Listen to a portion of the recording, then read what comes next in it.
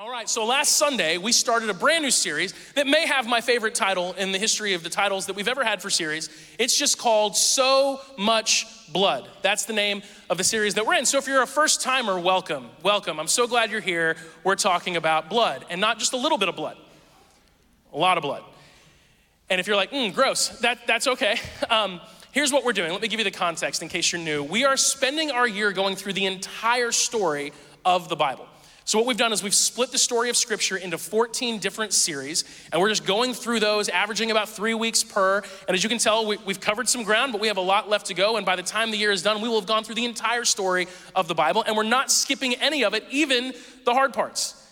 And if you've ever read through the Bible or tried to, you've probably gotten to a few stories fairly early on where you're like, wow, this is pretty intense. There's a lot of stories early in the Old Testament, especially by the time you get to the Israelites escaping Egypt. And then you have the book of Joshua. Joshua is the one who takes over from Moses after Moses leads the Israelites out of Egypt. And then there's the book of Judges and the Kings and all these stories. And a lot of the stories are stories of war, bloodshed, violence. And it can be really hard for us to reconcile those things, those concepts, to this loving Jesus that we serve and we sing about, this Prince of Peace. And what we've talked about last week, is that it's important for us, number one, to have a mature faith. Even if you're very new in your faith with Jesus, or you're just kind of figuring that out, I imagine that no one would say, yeah, I think I might want to follow Jesus one day, but if I do, I just want to have like the basic knowledge. I don't want to be like, I don't really want to know anything. I want to be like an ignorant follower of Jesus. That's what I'm really going for. I've never met someone who says that. I know so many people who will even share, I have a hunger to know God better. I have a hunger to understand Scripture, but there's parts of it that I just don't understand. I have a hard time with. And if you've ever been there, or if you can relate to that, that's one of the reasons that it's so important for us as a church not to skip the hard stuff. Because these stories of war and violence and bloodshed in the Bible, they're not blemishes on God's resume. They're not these moments that God looks back on and goes like, ooh, I really wish I could go back and do that differently. They teach us very important things about God, about the nature of the world. And as we talked about last week, they really show us pictures of Jesus and the necessity of Jesus and his sacrifice for us. So they help us see him more clearly. These are really important stories. And admittedly, sometimes, as we're teaching through sections of the Bible, every message is just insanely practical. And like you can take something right now and apply it to your life tomorrow, and things feel a little bit better. Everything gets a little bit smoother if you apply these truths. And actually next week and for the next 5 or 6 weeks after that, every message is going to be super practical. And sometimes we get to concepts that are not as practical as they are sort of big picture. There's certain concepts that we need to understand to have a mature faith, and they're big picture concepts. If we don't understand these things, we get very confused, and it's hard for us to understand God in our own day-to-day lives. And so this is one of those Sundays. This is a big picture Sunday. But I trust the Holy Spirit, because God's awesome and he teaches all of us, that God will give you something really practical for you, I hope. And so today we're going to talk about conquest. Conquest. I said last week we're going to look at a few words that help us go through this whole so much blood thing. Last week was consecration. We talked about the idea of holiness and atonement. And if these are words you're like, what do those mean? You can listen to the message from last Sunday. I don't want to rehash all of it, but if you read the Bible, there's a lot of animal sacrifices in the Old Testament, a lot of lambs, a lot of sheep. A lot of sheep lose their lives. I'm just going to go ahead and spoil that for you. If you're an animal lover and you happen to love sheep the most, just, caution, just be cautious, all right? It might be traumatic. But as we talked about, all of those animal sacrifices were God foreshadowing the necessity for Jesus' sacrifice. And we talked about the seriousness of sin. And today we're going to talk about the reality of evil. And our word for today is conquest.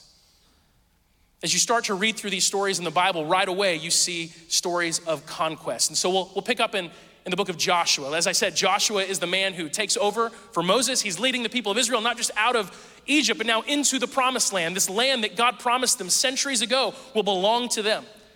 The problem with the land, though, is it's occupied. And it's not just occupied by random people. These aren't like nice neighbors who are like, welcome to the neighborhood. No, these are oppressive, incredibly violent, and barbaric nation states. And they occupy the land. And there's no coexistence possible. And Joshua has this task of leading the people into this place. And this is a dangerous place. This is a scary place, unless God is with them. And that's why if you ever read the book of Joshua, the very first things that God says to Joshua when he takes over, it's do not be afraid. He says it over and over again, do not be afraid. He wouldn't have said that if Joshua wasn't afraid. And he says, I'll be with you.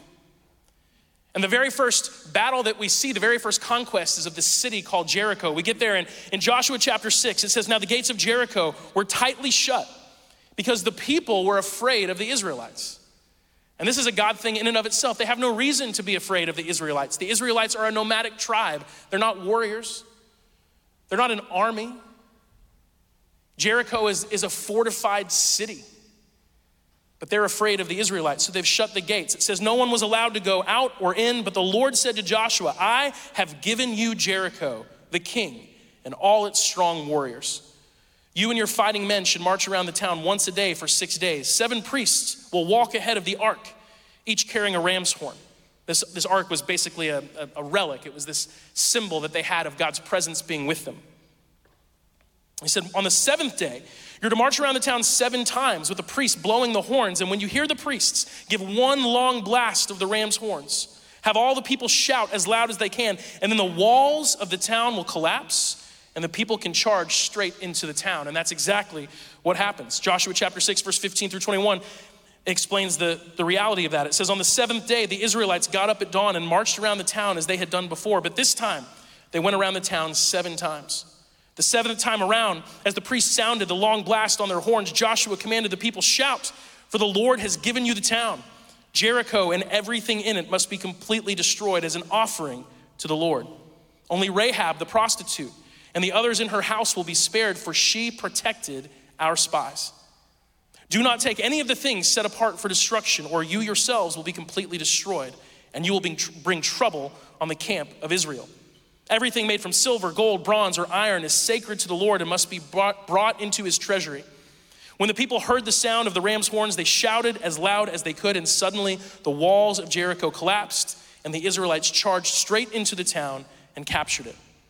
They completely destroyed everything in it with their swords, men and women, young and old, cattle, sheep, goats, and donkeys. So there you go. You know, it's funny, as a child, I started going to church in 4th grade. We didn't go to church before 4th grade, at least I didn't, maybe a couple times. But we moved into a new house, and our neighbor invited us to come to his church, and we did, and we liked it. And I've told this story before. He got arrested for embezzling money like 2 weeks later, never saw him again. But I wouldn't be a Christian if not for a criminal inviting me to his church. So I love that. I think that's great. And I remember going as, I'm a 4th grade boy. I'm like 9 years old. And I'm sitting and I'm hearing these stories of war and stories like this. And I just think these are awesome, right? Because as a 9-year-old, I'm like, yeah, let's go. This is awesome. And then as you get a little older, certain lines hit you a little harder. You're like, oh, just kill them all. And you go, okay. How do I reconcile that? And that's what we're gonna deal with today. Now, again, our word is conquer, it's conquest today. And to help us get into that mindset, I wanna ask you a question. Have you ever had to conquer something? Because I want us to step into the mindset of these people so we can understand where they're at. Have you ever actually had to conquer something or someone? Maybe you've had to conquer a fear. Maybe you've had an actual enemy that you've had to come against at some point in your life. I was thinking hard this last week about a situation in my life where I actually had something to conquer, and actually last summer, I have like the perfect example, at least for me. So last summer, we had an infestation of something in our front yard called a cicada killer. Have you guys ever seen cicada killers? Anyone familiar with those? Okay, I'm gonna show you a picture. That's a cicada killer. They are very large, like wasp hornet looking things. And what had happened is the summer before, 2 years ago, we had like a few in our yard. And they're not super aggressive. They're large, so they're more intimidating to look at than you have to be like afraid of them, but I just sort of left them alone. What I didn't realize is 2 summers ago, they were building nests. They burrow into the ground and they lay eggs. And so last summer, like early June, I walk outside one day and it's like, it was insane. There's 30, 40 just buzzing around my front yard, just everywhere. And our kids wouldn't go outside and play. And it's really hard to look at like a 4-year-old and be like, they're probably not gonna sting you, bud. Just go out there, don't worry, you know? That's not how it really works, right? And my youngest, Eli, God bless him, like we have to carry an EpiPen with us because he is super allergic to stings and bug bites. Like if a mosquito bites him, he like swells up. And so, you know, I'm like, I gotta get rid of these. And I start looking up how to do it. And one option is to pay a professional, right? Which is probably the smart thing to do, but I'm like, no, this is my territory, this is my property, and I will defend it for my family. And also the professional is pretty expensive. So I go on YouTube and I'm like, YouTube teaches you anything you need to know. So surely someone has had this, and I find this video. And I watch it, and Megan finds me watching this. She goes, Justin, surely you're not thinking of this. And I go, it looks pretty viable to me. And there was this dude, and I'm gonna go this way with the camera because I know you guys, I'll be unpredictable. There was just this video of a guy who had a racquetball racket, like a badminton racket, you know? Badminton, that's what this is. And he's just in his backyard just whacking these things. And to be honest, it kind of looked fun. And so for an entire month, I had a multiple time per day routine of going out into my yard with this. And I got good at it. Like the first few days, I almost threw my shoulder out of socket because it was like, it was crazy. But I got to where I'd come in the house, and I mean, my wife, my poor wife, like she's awesome. But I come in the house all excited, like I got five. And I started keeping a tally. I'm not exaggerating. I'm not lying. I killed over 100. And so I'm coming in every day, like I got 3 more. And I got to where like I was efficient. I'd see a few buzzing around. I'm like, I'll be right back. She's like, Justin, please, we have neighbors. Like we live in a cul-de-sac. And what I found that there's a certain strategy, and it's that you gotta be like this. You gotta be in a ready position, okay? So you're sort of like, but you gotta move very slow. So you see them, you find where they sort of hang out, and you move like this. And I learned that you don't need a backswing. Their middle sections are very small. You hit them hard enough, they either get stuck in this or they just split in two. You don't have to rear back because that gives it away. So you just sort of go here, and then there's just this flurry of like that, you know? And sometimes you get them on the front, sometimes you get them on the back, and they're just going everywhere. And you have to imagine what my neighbors think. Like, because I do this multiple times a day, and then sometimes I'd even see one and I just wave, you know, like this. And there's no way from far away they can see the actual things I'm swinging at, right? If you live 300 yards away, you can't see those. You just see me out in my yard like an insane person. Just like that, multiple times a day. They're like, isn't he a pastor? I'm like, he is. I think he thinks there's demons or something in his yard. I don't know. He's one of those pastors. But I got good at it. I killed over 100 with this exact badminton racket. This is the one. And then I learned that not only do you have to kill them, because they just kept coming. I mean, I would think, Megan, I think we're done. Because I killed, you know, by the time I got to 50, I'm like, come on. And then we went out of town for a week. And I told Megan, when we get back, I'm gonna really find out how well we've done. And she's like, please stop talking about this thing. You're obsessed with it. I've heard about it every day. And I know, but when we get back, I think we're gonna be amazed. Maybe there's 1 or 2. We get back, no, 20. So I do more research. I'm like, oh, you can't just kill the ones that are flying around. You have to find their nests. And so that doesn't really show up until mid to late summer. Huge holes in the ground. And I find a bunch of them. And I read online what you're supposed to do is get ammonia and dilute it with water. And then pour that with a funnel into the hole so you don't kill your grass. I learned that the hard way because I did kill some grass. And but it's fine. And so, man, I was like, I'm not messing around. I'm not gonna dilute the ammonia because I don't want any chance of these things coming back. And so I'm finding holes all over our front yard. And I'm excited. I went through, I think, 5 gallons of ammonia over the course of the summer. And I'm like I don't know how many times, maybe one survived. I'm not dealing with this summer. So I'm just like pouring it in the next day, pouring more, and it goes great. And so far, I've not seen one, but we're really gonna find out in a couple weeks. But then, about a month ago, my wife comes to me, and she loves gardening. My wife loves that. She's really gotten into it, and so all of the plants in her yard, really, they're important to her. And there's this tree in our front yard. And she's like, have you noticed the tree in our front yard? It is dead, like dead. And I'm like, really? Are you sure? And I go out, and it is dead. And she said, do you have any idea what could have done that? And I was like, yeah, actually, I might know why that tree's dead. And I explained to her what I had done and how I hadn't really diluted the ammonia and how I may have used an excessive amount. And then my next door neighbor, her name is Karen. She's not a Karen, okay? That's just her name. She has this gigantic tree. I mean, it's 20 feet tall. And the side close to her house is thriving. It is flourishing. There are leaves. It's beautiful. But the side closest to my yard is not doing so well. Its branches are pretty bare, and she's like, something is up with this tree. And I was like, huh. It's weird. Our tree's dead too. It's close to yours. And I'm thinking of how to tell her. I really was. I was like, I'm gonna be honest. And she goes, well, that's okay. I was gonna have it removed anyway this summer because it's keeping all the grass from growing because it's too much shade. And so I was gonna take it down anyway. And I was like, that sounds like a great idea. That sounds awesome. Let me know if you want me to chip in for that, that kind of thing. And I don't know beyond the shadow of a doubt that was what was wrong with that tree. It can never be proven in a court of law. It's fine. She was gonna have it removed anyway. But the point is this: I conquered. I destroyed. Those cicada killers, it was a massacre. And yes, there were some innocent bystanders. There was some collateral damage. A few trees had to be sacrificed. But hopefully, and we'll find out soon, those things are gone. Silly as it is, I got really into conquering my front yard last summer.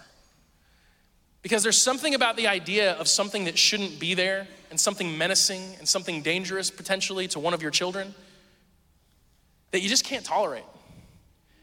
And so last summer, me and my deadly badminton racket went on a conquest, and we'll see if it was successful or not this summer.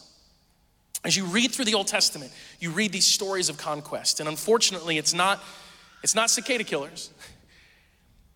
But if you understand the reality of what's going on, it is dangerous foes. And there's so many stories, and actually they're pretty amazing stories. I have a bunch down. I don't know if we'll go through all of these. Let's go ahead and jump. Joshua has several stories of battles and fights and all kinds of conquests of all these different tribes that are in the area. But if we go forward to the book of Judges chapter 4, Judges, the Israelites have conquered because of Joshua and his success. They've, for the most part, conquered the land that they live in, but not completely, and now they're having to defend it. There's lots of battles coming their way, and sometimes they drift from God. They get a little complacent. They're like, we did it, God helped us, great, but we don't really need him anymore, and they don't pay as much attention to God, and then God sort of reminds them, hey, you guys didn't really do that, I did. You need me. And he allows their enemies to gather in strength and fight against them. And so that's where we're at when we get to Judges chapter 4. Deborah is the judge. She is the leader of the nation of Israel at this time. It says Deborah, the wife of Lapidoth, was a prophet who was judging Israel at the time. She would sit under the palm of Deborah between Ramah and Bethel in the hill country of Ephraim. And the Israelites would go to her for judgment. One day she sent for Barak, the son of that guy, who lived in Kadesh in the land of Naphtali. She said to him, this is what the Lord, the God of Israel, commands you. Call out 10,000 warriors from the tribes of Naphtali and Zebulun to Mount Tabor. And I will call out Sisera, the commander of Jabin's army, along with his chariots and warriors to the Kishon River. There I will give you victory over him. Sisera was this military leader, and he was having a lot of success against Israel. They're losing lives. Their territory is in danger, and Deborah says it's time for this to end. And that's exactly what happens. The battle is successful. Just like Deborah says, she leads them to victory, and Sisera has to run for his life. And so in Judges chapter 4, verse 17 through 21, it says, Sisera ran to the tent of Jael, the wife of Heber the Kenite, because Heber's family was on friendly terms with King Jabin of Hazor. Jael went out to meet Sisera and said, come to my tent, sir, come in, don't be afraid. So he went into her tent, and she covered him with a blanket. Please give me some water, he said, I'm thirsty. So she gave him some milk from a leather bag and covered him again. Stand at the door of the tent, he told her. If anyone comes and asks you if anyone is here, say no. But when Sisera fell asleep from exhaustion, Jael quietly crept up to him with a hammer and tent peg in her hand, and then she drove the tent peg through his temple into the ground, and so he died, as I imagine you would in that scenario. So again, so much blood. Thousands of soldiers dying, conquest happening left and right, and here's the commander of the army opposing Israel thinking that he's safe, and no, Jael, this lady, this unassuming, like, oh, here's some milk. Just rest a little bit. Don't mind the tent peg. I'm gonna set up this tent outside while you're sleeping. It's my favorite thing, and he's dead. So much blood. Judges chapter 6, verses 1-6, it says, the Israelites did evil in the Lord's sight. So the Lord handed them over to the Gibeonites for 7 years. The Gibeonites were so cruel that the Israelites made hiding places for themselves in the mountains, caves, and strongholds. Whenever the Israelites planted their crops, marauders from Midian, Amalek, and the people of the east would attack Israel, camping in the land and destroying crops as far away as Gaza. They left the Israelites with nothing to eat, taking all the sheep, goats, cattle, and donkeys. These enemy hordes, coming in with their livestock and tents, were as thick as locusts. They arrived on droves of camels too numerous to count, and they stayed until the land was stripped bare. So Israel was reduced to starvation by the Midianites, and then the Israelites cried out to the Lord for help. Practical bit of wisdom, don't wait until you're desperate to ask for God's help. He loves you, he will help you far in advance. But they waited. They were so set against worshiping the Lord that they waited until they were desperate to ask for his help. But he responds. He responds, and he chooses this man, Gideon. And Gideon's not from an important family. Gideon's not a warrior. In fact, when this angel shows up and says, Gideon, you're gonna lead the people of Israel against the Midianites, Gideon says, just like Moses, if you know that story, he says, nope, wrong guy. You've got the wrong guy. And God's like, I promise I don't. You're doing this. You really don't have much say in the matter. And so Gideon becomes the leader of the people of Israel. And God has this army gather together because the Midianite army is huge. And the Israelite army is not. They have several thousand, but it's not good odds. And then God says, hey, actually Gideon, I think you have too many soldiers. And if you're Gideon, you're like, excuse me? I mean, have you seen our enemy? Did you say too many? I thought you said too few. That would make sense. But he's like, no, you got too many. And so there's this series of tests, and he ends up whittling the army of Gideon down to 300 men. Because God needs them to know you're not the ones doing this. It's not in your strength that you're winning these battles. It's me. And that's not God showing off. That's not God having bravado. That's God reminding his people, look, I know that when you're successful, you think it's you and you get haughty and you get prideful, and that just sets you up for failure because I promise you it's not you. And if you would depend on me and rely on me, you'd be fine. But if you think it's in your strength, you'll be destroyed.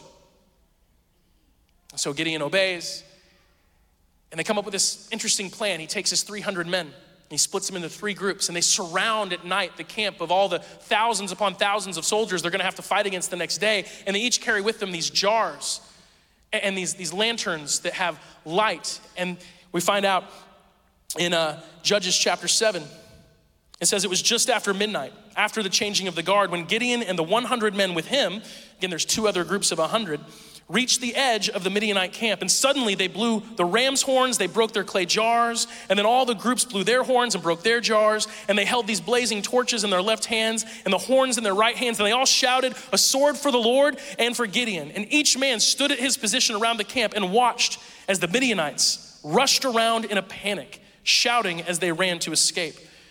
And when the 300 Israelites blew their ram's horn, the Lord caused the warriors in the camps to fight against each other with their swords. Those who were not killed fled to the places as far away as Beth-shittah near I can't even say that word, to the border. You know what? They ran away. They ran to all kinds of different places. And then Gideon sent for the warriors of Naphtali, Asher, and Manasseh, who joined in the chasing of the army of Midian.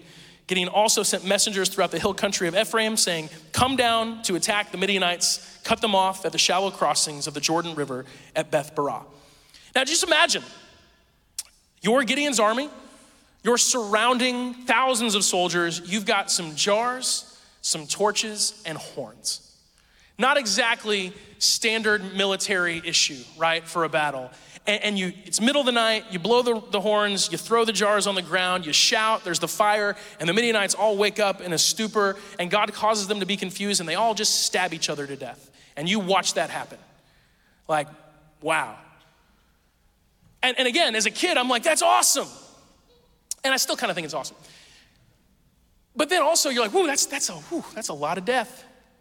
Like the body count is growing. By the time you get to this story and the other stories in the book of Judges, and then some of the stories of the battles in Kings, I mean, you're talking about thousands upon thousands upon thousands of bodies just piling up as the Israelites are conquering their land and then defending it from those trying to conquer it from them. It's messy stuff. It's a lot of blood. So what gives? Again, how do we reconcile all of this? And what I want us to understand, and I'll give you sort of the gist of it, and we're gonna circle back to this in a minute as we address some misconceptions. And again, like I said, today's kind of big picture, but it's important for us to understand these things. Number one, we have to understand that evil is real. Evil is serious. Just like we talked last week, sin is serious. Evil cannot be tolerated. Evil cannot be appeased. Evil must be opposed, and evil must be destroyed. Now, the challenge is, well, who gets to determine what is evil and what is not? And the answer to that question, quite simply, is God. God is the one who defines what is good and what is evil. In fact, the very first struggle that we had as people, if you know the story of the Bible, is that we decided we'll choose what's good and evil for ourselves. And that doesn't go so well. So the ultimate idea that we have to understand, and we'll come back to this again, is that evil is real, it is serious, it cannot be appeased, and it must be opposed and destroyed. But before we really get heavy into that, I do want to address some misconceptions. Because a lot of people will use stories like this. A lot of people who are maybe trying to poke holes in the legitimacy of our faith will use stories like this to essentially say that if you follow Jesus, that means that you're endorsing this, that you think this is good. And that's not true at all. And I think it's important that we understand some contextual things going on. Like honestly, if someone ever came to me, and this kind of stuff happened to me a lot when I was in college. I'm kind of one of those people who talks before I think. Anyone else like that at all? Any other? Yeah. Or at the very least, I talk as fast as I think, which gets you into a lot of trouble. Like a lot of trouble. I'm getting better. In fact, over the years, I've gotten to where I actually think a lot without talking, which is cool. But in my younger years, not so much the case. And so I had classes at my college. It wasn't like a Christian college. It wasn't a seminary. And I had these professors, and I don't know why, but almost every class I would have, even if it was not related to faith, religion at all, the professors would very often end up attacking Christianity. And I'm the kind that would sort of like engage with that. They have doctorates and PhDs. I'm 18 years old with a high school diploma. But I would find myself just being like, nuh-uh. And they'd be like, explain. I'm like, well, I can't. But then I go back to my room and I'd research and I'd read and I'd come back and be like, hey, what about this and this and this? And we'd have this going on. And I actually had a professor one time tell me he was gonna remove me from his class if I didn't stop. But it amazed me how why? This is a communication class. Why are we talking about this? And what I found, and this is just the reality of it, there are a lot of people who, for whatever reason, enjoy engaging in this sort of intellectual exercise where you can sort of disprove the legitimacy of God ultimately, definitely the legitimacy of the Bible. I'm having a hard time talking today. And they would do it by pointing to a lot of stories like this. Now, today I'd have a very different approach because I've just learned stuff. And I've wrestled with these things for years, and so I'm okay with it. You know, if I was in that same class that I was in years ago, and that professor, Dr. Harris, if Dr. Harris had said, oh, so you believe the Bible? Well, that means that you endorse this and this and this and this, and she rattled off a lot of things. What I would say to her today, I would say something like, well, do you have an Android or an iPhone? And I don't know what she would pick. Let's say she says iPhone. I say, okay, cool. Well, that iPhone was manufactured in a foreign country by people who are incredibly oppressed and in horrific conditions, and you are much more directly tied to those oppressive actions than I am tied to things that you say were oppressive 3,000 years ago in a context that you don't even begin to understand. So before we talk about that, let's talk about your iPhone. That's what I would say in my head. I wouldn't say that out loud. Because now I think before I speak. But the point is, a lot of those arguments are intellectually dishonest. But once I had the whole sarcastic, in-your-face response in my head, what would come out of my mouth would say, hey, it's probably a lot more nuanced than you understand, or that I understand. Would you like to have a nuanced conversation about it?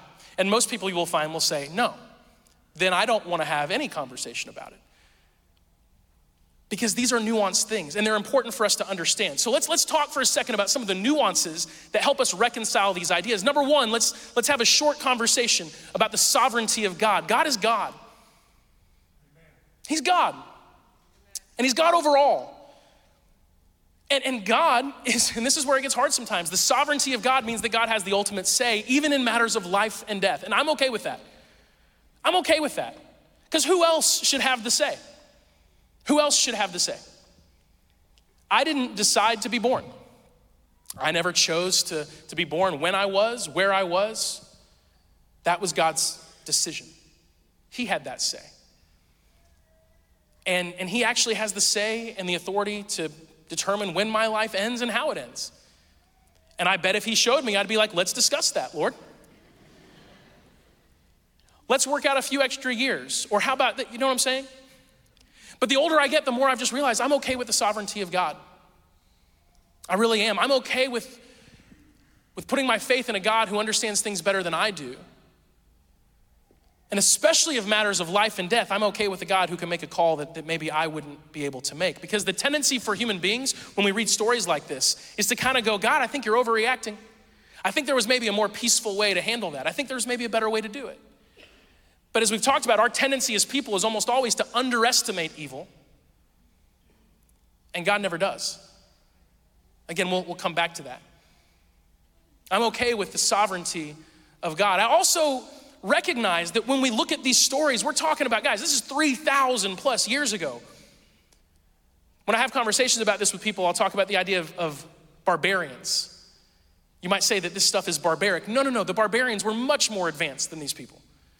The barbarians were 2,000 years ago. So just add another millennia, and the barbarians would have looked at these people and been like, well, they are not very civilized at all.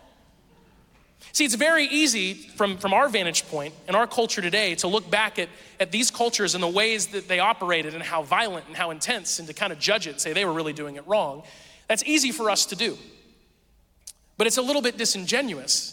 Because the fact that we live in a world that's relatively safe and peaceful is in large part because we live in a world that's like this because of many battles and a lot of bloodshed that happened before us that laid the groundwork for all of this to be peaceful and relatively safe. And so we can stand on our soapbox and look back at this and say, hey, this is bad, but it's not entirely genuine for us to do that.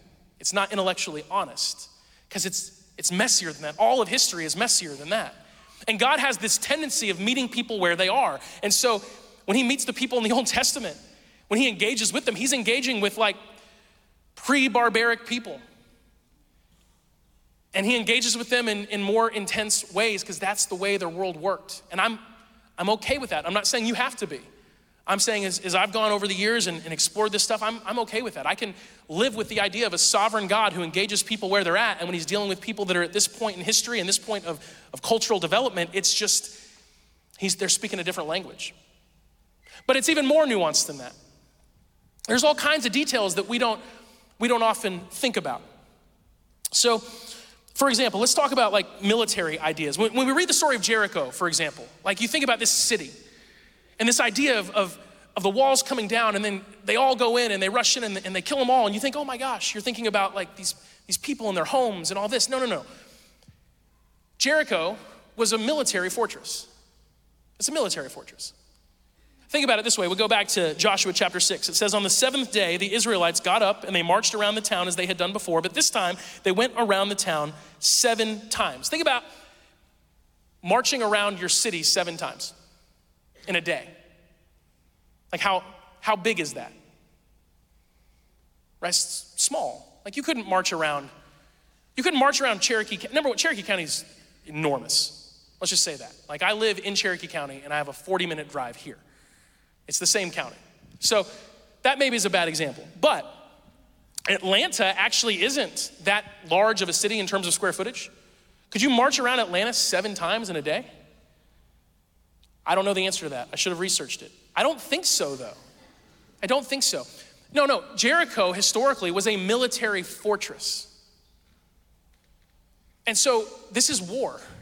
And it's a very different thing to attack a fortress and like lay waste to it than it is to attack just some random town. But when we read that, we don't know all those cultural details. We think that this is just, Jericho, this city, and all these people live there, and boom, there the Israelites are, and it's bloodshed. And that's not quite the full story. Not at all. In fact, there's only 3 places that God tells the Israelites to go in and completely destroy. Only 3 places. And they were all military fortress cities. Not these populated, places where people lived full of residences. That's not what's going on, but we don't know those details, right? So it's a little bit more nuanced than that. Also, the people of Israel were instructed by God to offer terms of peace with every group that they encountered before there were any attacks. Okay? We see this, for example, in Deuteronomy chapter 20. Verse 10 says, as you approach a town to attack it, you must first offer its people terms for peace. That's the first thing you're supposed to do. So God tells them, hey, the thing I would desire most is peace. So as you go in, offer terms of peace. And what you find is that the Israelites do that, and these nations aren't interested in peace. They want destruction, they want war. So again, there's some nuance there. It's also important to remember, and this is huge, this is hard for a lot of people to understand, that you read the story, and because they're so successful, you think the Israelites are like the bullies, and these people are just these poor souls that are living there, and they're in the wrong place at the wrong time. No. The Israelites, they're the underdogs. These were people who had been slaves for generations. They are oppressed people. And these nations that they're coming against, they're the big dogs. These are the oppressors. And if you study the history of these groups of people, you find that it's atrocious. We are talking about warmongering, oppressive groups, and we'll get into that in a second, just in ways you can't even imagine. So it's not that the Israelites are these sort of big bad bullies coming into the land picking on the little guys. It's the opposite. They're the little guys. They're the underdogs. And these other nations, they're so much more powerful. So again, there's a little bit of nuance. There's all of these little details that come together to paint a little bit different of a picture than just God saying, hey, just go and wipe these people out and don't pay any attention to who they are or what they've done or who's in front. Just go, just kill them all. That's not the story. And I'm not trying to say that there's not violence or bloodshed and that it's not hard. I'm just saying that it's often more nuanced than we think. In fact, I read this quote. And this is from a really cool website called The Bible Project, from a blog post that they had on this. And here's what it says. The author's name is Andy Patton. He said, most readers imagine that God commissioned his nation to vengefully wipe out an entire nation of Canaanite men, women, and children. However, a deeper reading reveals that the reasons for the conquest were more complex, the scope of the destruction was smaller, and God's mercy was present throughout. And again, I'm not saying, it's all neat and tidy and here it's easy. No, it's hard. The so much blood stuff is hard, but it is more nuanced and there's more details than we often know. And what we find is that if we study those things and we understand it, it becomes a little bit easier to deal with, at least for me. One other little piece, and I think this is important. Sometimes we read interesting things where it will say that, and they wiped out every man, woman, and child. Have you ever read that in these stories, that language? If not, you're like, I didn't know that was in there. Thanks for telling me. You've ruined my life. No, it says, and they went in, they wiped out every man, woman, and child. I'm like, that's a little bit, the children? Well, let me give you an example of something interesting. Joshua, chapter 10, verses 36 and 37. It says, from Eglon, Joshua and the Israelite army went up to Hebron and attacked it. They captured the town and killed everyone in it, including its king, leaving no survivors. They did the very same thing to all of its surrounding villages. And just as he had done at Eglon, he completely destroyed the entire population. You're like, okay, wow. But then in Joshua 15, just a few chapters later, it says, the Lord commanded Joshua to assign some of Judah's territory to Caleb. So Caleb was given the town of Kiriath Arba, that is Hebron, same place. Same place it said in Joshua 10 that the entire population was destroyed, which had been named after Anak's ancestor. Caleb drove out the 3 groups of Anakites, the descendants of these other people, from that place.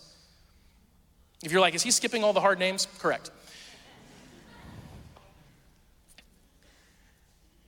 I guess I do skip the hard stuff sometimes. I'm sorry, I just realized how, and I said I don't skip the hard stuff unless it's a hard to pronounce word, and then that's a different thing. But Well, it said that the entire population was wiped out, and now, just a few chapters later, he sends Caleb there, and Caleb has to drive out these people, which, by the way, is the main language of Joshua and Judges. It's not kill, it's drive out. It's drive out. So what gives? I thought the whole population was destroyed. And what you have to realize is when you read these stories, you're reading literature.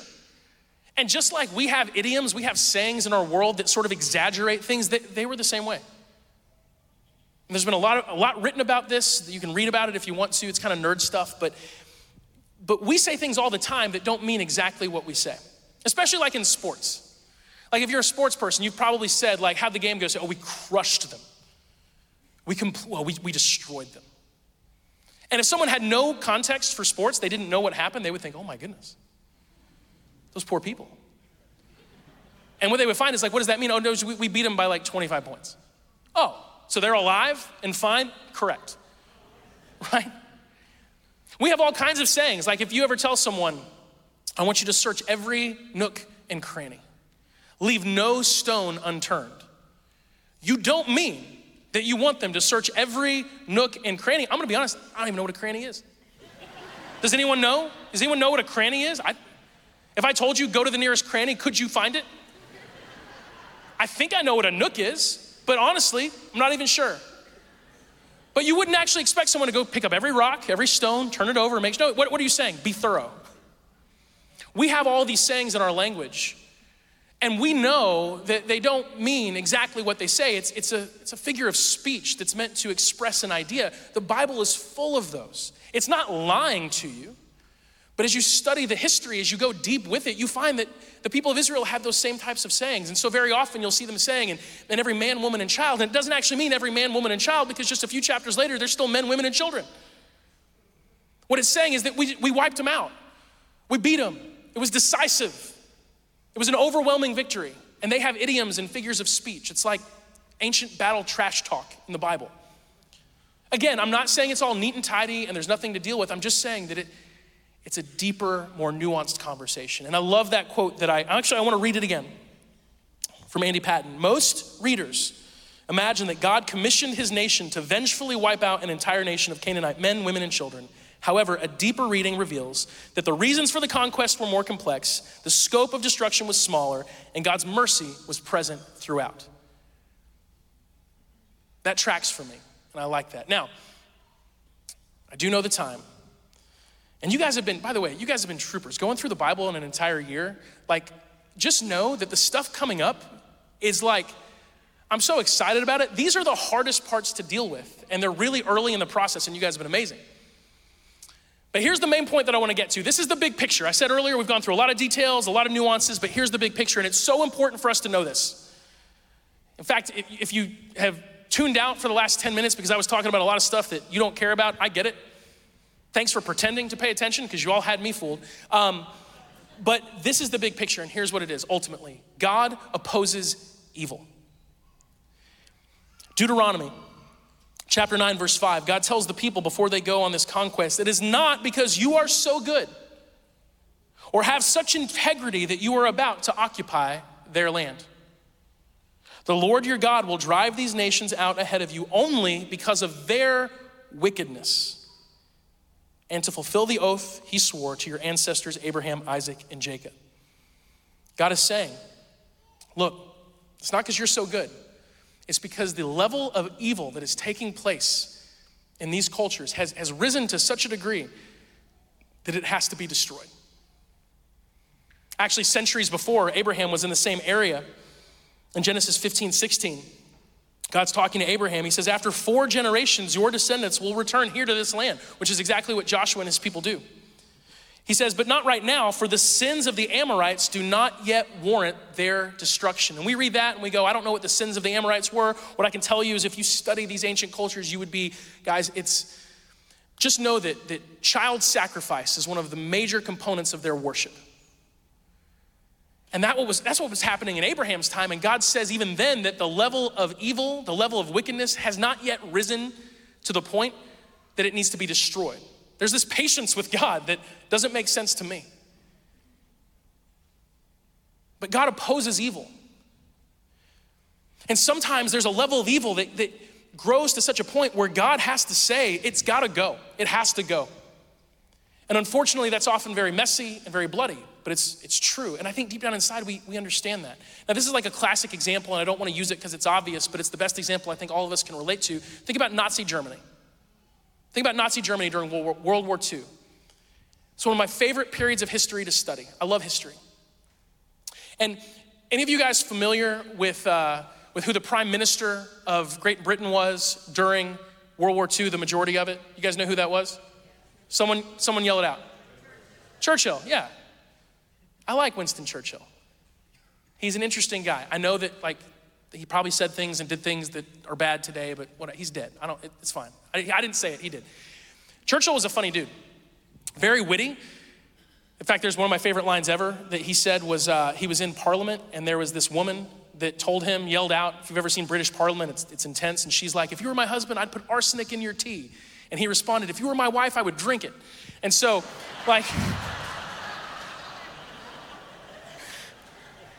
Churchill was a fighter. Churchill was a fighter. He had a lot of flaws, but that man was uniquely wired to fight against Hitler's Germany. Uniquely wired. Wouldn't back down from anything. Now, a lot of people said Churchill. Does anyone know who the prime minister of Great Britain was before Churchill? In the early days of World War II.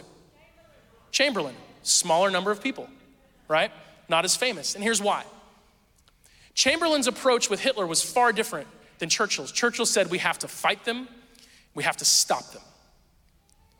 Chamberlain, and understandably, because they weren't that far from World War I and no one wanted war again, Chamberlain said, maybe we can appease them. That was Chamberlain's strategy with Hitler. Let's appease him.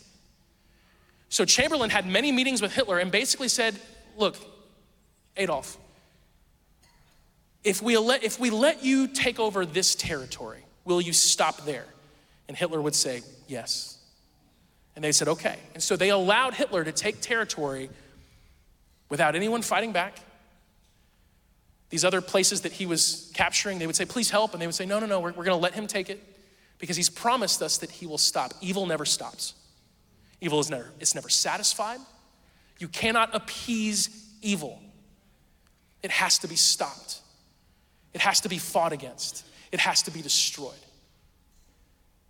And it's funny because I know a lot of people who will read these stories in the Old Testament and be like, man, I really think that God really overreacted. I've never met someone who, when asked about Nazi Germany, says, I really think we overreacted to Nazi Germany.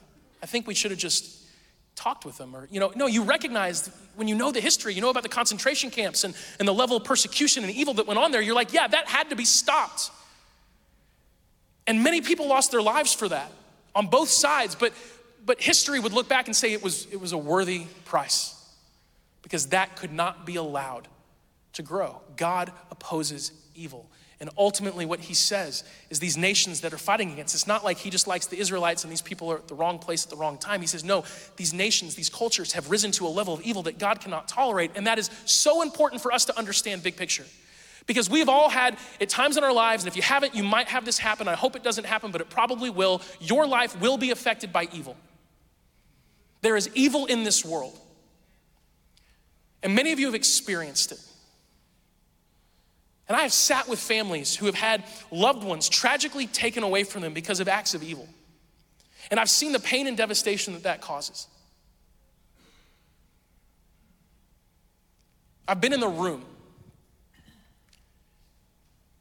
And it's so important in those moments to know that our God does not tolerate evil. Because if he tolerated evil, he wouldn't be good. And it's so important for us to know that our God does not appease evil.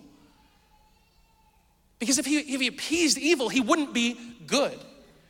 And so big picture, just like last week we said big picture, we have to understand that sin is serious and it must be dealt with and it must be atoned for. Evil is real.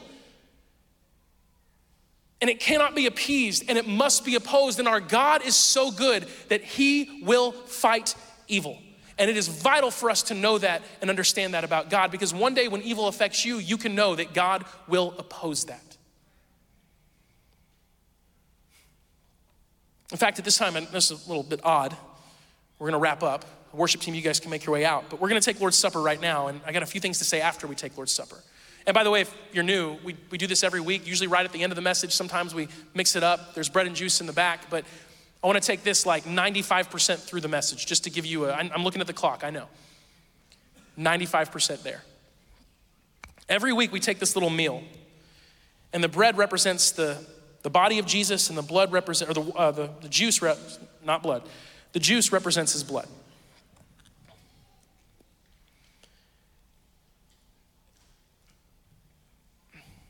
When Jesus died on the cross, he said, "It is finished." It is finished. Then he breathed his last breath and he surrendered his spirit. That's what the Bible says. So what was he finished with? When he died on the cross, what was he finished with? He was finished dealing with sin in our lives. And we talked about this last week. He became a sacrifice for us. All those sacrifices in the Old Testament were just paving the way, painting a picture, helping to foreshadow the ultimate sacrifice of Jesus. When he died on the cross, he said it is finished, which means that if you have given your life to Jesus, if you've surrendered your life to him, your sin has been dealt with completely and totally. You don't have, sometimes we have to deal with the consequences of our sin. But as far as it stands between us and God, your sin has been utterly, completely dealt with. Jesus said it is finished. And so let's take a moment, let's thank him for that, and then we'll continue for there. And we're gonna do this all at one time today. So Father, we thank you for this piece of bread and this cup of juice and what it all represents. Your body broken on the cross and your blood spilled as an atoning sacrifice for our sin.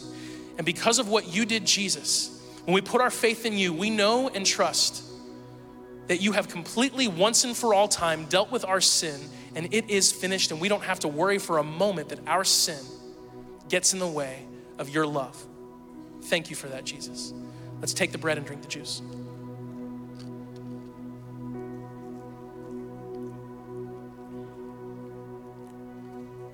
Now, the reason I wanted to do that there and focus on it is because when Jesus says it is finished, he's talking about our sin in terms of our relationship with him, but he's not finished with the world.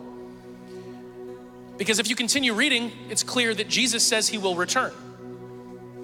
And Revelation talks about that. We'll get to that at the very end of the year, but Revelation chapter 17, verse 14, it talks about the forces of evil coming against Jesus in the end times, and whatever that looks, however that means. And it says, they will make war on the Lamb, Jesus being the Lamb of God, and the Lamb will conquer them. For he is the Lord of lords and King of kings, and those with him are called chosen and faithful. See, the reason Jesus returns in part is because while he is finished dealing with our sin, he is not finished dealing with evil. And one day he will return, and he will once and for all conquer evil itself. Just like he conquered sin and death, he will conquer evil. Our God opposes evil. He opposes it. He'll never appease it. He won't tolerate it. He opposes it, and that is a good thing. And we can live with hope that one day Jesus will come. When you look at the world and you see evil and it breaks your heart and you wonder how in the world can this exist, just know that God is not done dealing with it. And he will return and he will oppose it once and for all. And there will be a day when there's no more evil at all. Zero, gone, dealt with completely. He will be able to say it is finished, just like he said it is finished regarding our sin on the cross. And we live with hope toward that. And in the meantime, what do? As we live in a world that's affected by evil. We have a God that opposes it, but we still live in it. What do? Romans chapter 12, and we'll wrap up with this. Verses 9 through 21 says, don't just pretend to love others, really love them. Hate what is wrong. Hate what is wrong. Hold tightly to what is good. By the way, it says hate what is wrong, not hate who is wrong. That's important. Hold tightly to what is good. Love each other with genuine affection and take delight in honoring each other. Never be lazy, but work hard and serve the Lord enthusiastically.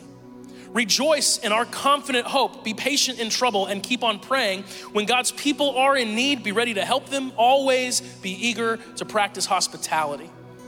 Bless those who persecute you. Don't curse them. Pray that God will bless them. Be happy with those who are happy and weep with those who weep. Live in harmony with each other. Don't be too proud to enjoy the company of ordinary people. And don't think you know it all. Never pay back evil with more evil. Do things in such a way that everyone can see you are honorable. Do all that you can to live in peace with everyone.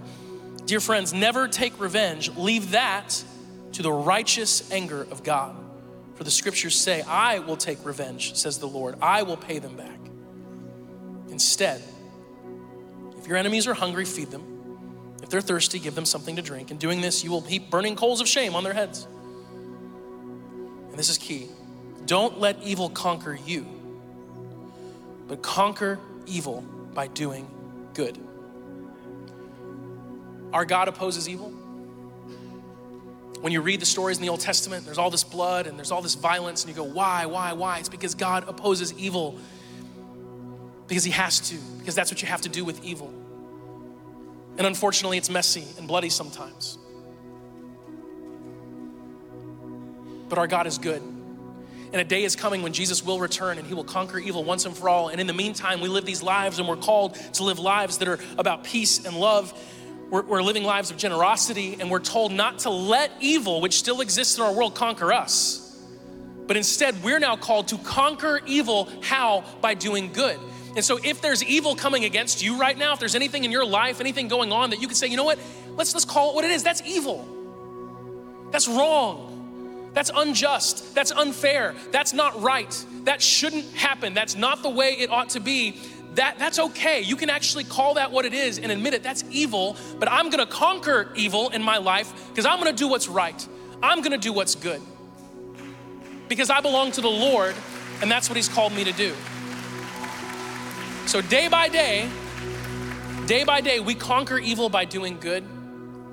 And we just wait patiently and longingly for the day when Jesus returns and conquers it once and for all. And we live with hope for that. And that's the ultimate takeaway of so much of the bloodshed in the Bible, is that God fights against evil. And he fights on your behalf. And one day it will be finished once and for all. Let's pray again. Father, thank you for this day and for these amazing people. And Jesus, we do thank you that you oppose evil. We love you so much. And Lord, I've just realized that I forgot to communicate the timing of the people getting baptized to get into the tank, and they've been sitting in there for a while. And I really hope that the water is warm. But ultimately, Lord, we love you.